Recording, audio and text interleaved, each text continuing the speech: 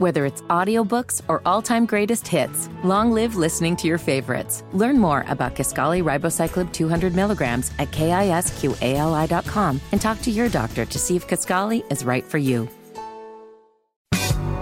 It's time to hear from you. Kendall and Casey present Voicemails. Brought to you by QC Kinetics for non-surgical regenerative medicine treatments at 317-559-PAIN. I'm so sorry you have just reached my answering machine. 1031 with Kendall and Casey, and the phone number 317-684-8444. Saturday at the property tax rally, I met with somebody and they said, I want to call in, but I'm always driving when you guys do the voicemails. And I said, that phone number is available 24 hours a day, 7 days a week. Great so point. Even if you can't call right now and something strikes your fancy and you want to chime in, you can call at any time, 317-684-8444. So we got a lot of phone calls about Jim Lucas. Of course, Jim Lucas, the state rep who was arrested for driving impaired and then fleeing the scene of an accident in southern Indiana last week.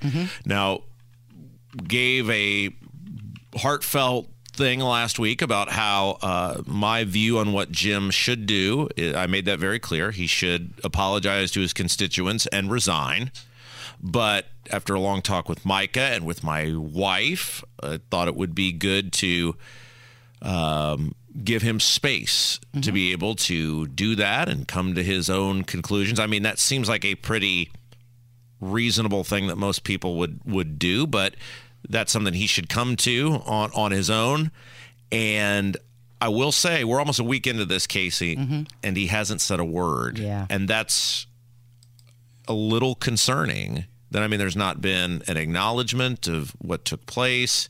And I think that puts some red flags up for quite a few people that you haven't even heard, an I'm sorry, or, look, if there were a denial of some sort, okay, now we got a whole different world going on here. But I think the complete radio silence is a red flag for a lot of people. But we continue to say what we said before, which is pray for Jim Lucas, that he'll do the right thing, do the things necessary, make himself a better person. And, for now, we'll continue to hopefully give him the space to do that. But a lot of people did want to call it is newsworthy. We said we will continue to cover this as information comes in. Look, his blood alcohol content's going to come out. That police video the body is going to come out, and we're going to cover that because it's a news story. He's a state rep accused of something very, very serious. So while we're giving him space to come to the right conclusions and do the right thing, it doesn't mean we're not going to cover it. And you have the right to weigh in. Obviously, this is someone who spends your tax dollars, is paid by your tax dollars. You have the right to speak your mind on this. And I think there's some people that are concerned by the lack of communication that this story is just going to go away. And so we will be, a platform for that. So here's a couple of those phone calls. Let's get to number one. Hi, regarding Mr. Lucas, expectations are planned resentments. And so I think he expected he's going to come right off the bat and apologize. But 72 hours until we start thinking correctly. That's one of the reasons why the police can keep you for 72 hours for observation. Anyway, I just thought I'd let you know, and I truly think he should apologize, but give him a little time. Take good care. Love you both. Bye now. So she's being patient, given time. How much time? Well, that's the question. And Mike and I talked about that, and he said, well, absolutely, you shouldn't just let it go if he's not going to, cooperate's not the right word, but if he's not going to admit, own acknowledge. Right. I mean, again, it's like the radio silence, I think, is starting to become concerning for people. Well, not only from him, but from his crew over at the State House. Yeah. Nothing from Indiana GOP. Yeah, I mean, you've got Holcomb, who practically tore a hamstring when it was Curtis Hill calling on him to resign, going, it's none of my business. It's the legislature. They can decide whatever they want to decide. And then you've got one of the Flanders boys, Todd Houston, the Speaker of the House, saying, it's a personal matter. Well, what does that mean? I mean, so again, we'll continue to cover this. A lot more phone calls about that. This one is from Nathan.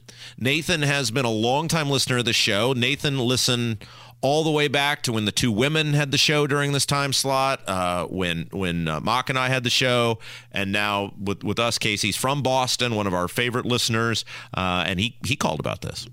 Hello, this message is for Rob. This is Nathan calling in from Boston, longtime listener. I just wanted to say I just listened to the segment about Jim Lucas, and I just wanted to take the time to point out how much you have clearly grown as a person. Like, it's noticeable between the last show and this one. The things that you're able to say, the way you say them, the growth is noticeable. You've always been someone who wanted to tell the truth, no matter whether or not people wanted to accept it. But hearing you lay aside the squabbles to say, I did not want this for this person, nobody should want this for this person, that takes a lot of personal growth. And I just wanted to point that out and say that it's noticed and appreciated. And I wish you well. Thank you from the bottom of my heart for how you've been consistent and honest on that radio station. Have a good day. That was a nice phone call. Nathan is such a fan. He once took his vacation to come to Indianapolis and hang out with us. Yeah, he's a phenomenal guy. And look, that's what we come back to, is that I think the right thing to do for Jim is to continue to pray for him that he'll do the right thing. Mm-hmm. But ultimately, Jim works for the taxpayers. Jim is, we always hear, because I used to get on how these guys, how much they get paid. And the excuse always is, well, they're always working. They're always working year round. Well, if that's the case, then you essentially did this while you were working. And so you work for us. And the radio silence thing, as we approach a week into this, kind of a red flag. But again, want to continue to do the right thing. All right, one more phone call about Jim Lucas, then we'll move on. I saw that he was arrested, and seeing that he was intoxicated, and now he's getting arrested. Now I do think he'll get a free ride, but I do remember when I called into the show when you were talking about the Louisiana people texting you, and I kind of cracked a few jokes about Jim Lucas obsessively texting you. But honestly, I don't know whether or not to feel sorry for him. Half of me wants to, because I do have compassion for people, and I don't like seeing people getting into this kind of trouble for being intoxicated, and I want people to be clean. But the other half of me wonders if I should feel bad for him because of the fact that he's voted for reckless spending and record taxation, and not only that he harasses radio broadcasters, which I think is absolutely immature of him to do. But all I can say is I'm going to use this as a message for Jim, whether or not he's hate listening or whether he ever is. I'd say to you, Jim, from one fellow Republican to another, I hope you get the help you need. I don't like seeing this kind of things happen to anybody, whether it be normal people or not. If you want to put it from the small guy or the big guy, if you want to put it that way. I really do disagree with a lot of what he's done. What you've done, Jim, a lot of what you've done and the way you've conducted yourself. But I really hope you get the help you need, and I hope that you'll come out stronger than you did coming in. That's all I can really say. This really, it seems like a cry for help to me. And it kind of reminds me of the Fetterman situation in a way, that if his family doesn't help him, they're like the Fettermans. And the Indiana GOP, to me, seems kind of like the Democrats, how they just kept putting him out there. And it's time that somebody says something on his behalf, whether it's him or a family member. Americans are so forgiving. All you have to do is come out and say, hey, I made a mistake. I'm sorry. I'm never going to do it again. And these are the steps I'm taking to make sure that never happens. And most people will, good, you're doing the right thing. And they'll accept that. Look at how this is being handled so far. And I think this is a great example of how so far the silence, the no apology, things of that nature, compared to how the mayor of Fort Wayne, I think Tom Henry is the guy's name, responded when he got his OWI. It was body cam footage. He was intoxicated, and he essentially, I think he just pled guilty to the whole thing. I don't think he even fought it. I think he was within days it was settled, and he owned up and said, I made an egregious mistake.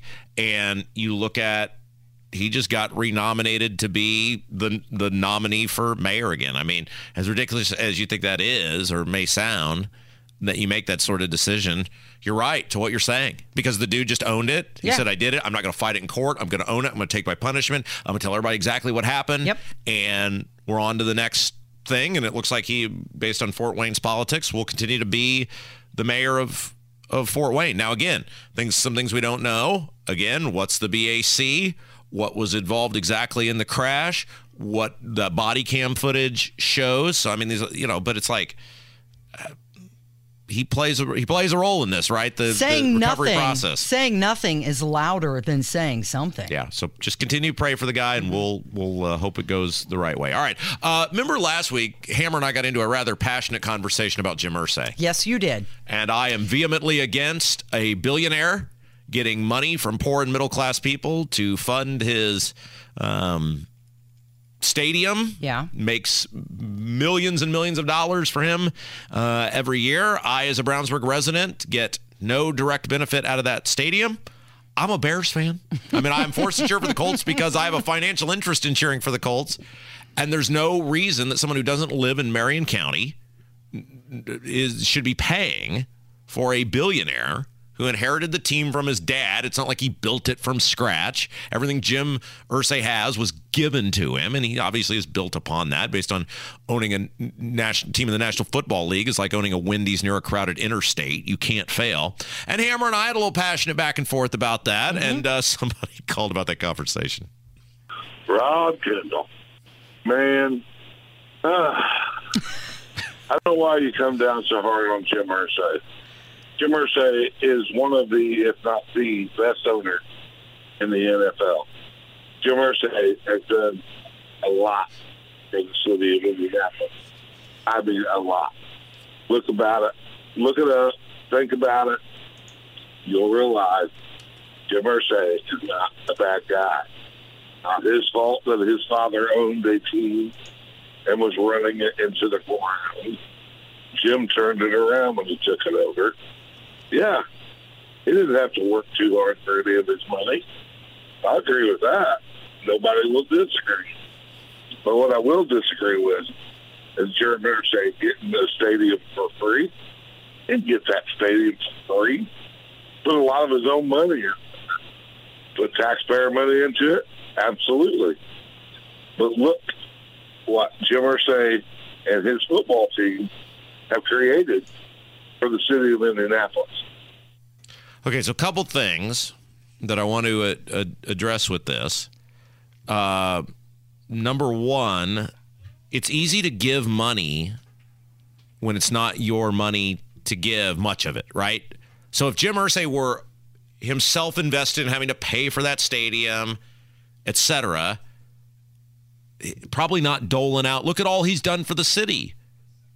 But it's us that's doing it. We're paying for that stadium. That guy's just making a free stadium. Yes, taxes, all that stuff. So it's easy when a lot of it is essentially, I mean, at least it doesn't start as your money. It kind of becomes his money by force. It's very easy. Oh, what a great guy. He's giving away essentially someone else's money. That's number one. Number two, Jim Irsay did not turn the Colts around. One dude turned the Colts around, and his name is Peyton Manning. And they're looking for baby cuddlers. I mean, the only time the Colts resembled competence. Now, look, there was a stretch in the early years of Luck where they were okay. They went to the playoffs. But this franchise, other than the Manning years, has been for the most part, I mean, there was the year with Harbaugh where they almost made it to the Super Bowl, and that was this great, happy accident. Everybody loved that team.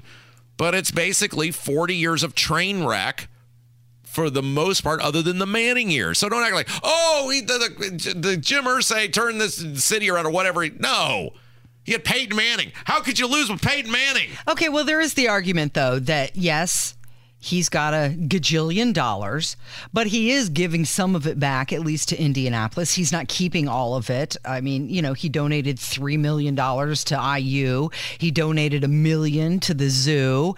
And he started the initiative Kicking the Stigma, dedicated to bringing awareness to mental health issues. I'm just saying, he didn't have to do that. I know it's a goodwill gesture to make him seem like the good guy in Indianapolis. He didn't have to do that, though. People would still go to the football game, even if he didn't give some of his money away. Here's the offer I'm going to make, and we got to go to a break. Okay. If you give me a free $1 billion stadium, I will gladly give every bit as much as Jim Irsay has to those various charities. Yeah. And then will we do a whole segment about what a great guy Rob Kendall is? We will. Hey, you're growing. That one guy called and said that you're growing. And my question for you is, did it hurt? They're going to ruin my reputation. Yeah. Hammer's going to join us next. It's 10:46 with Kendall and Casey on 93 WIBC.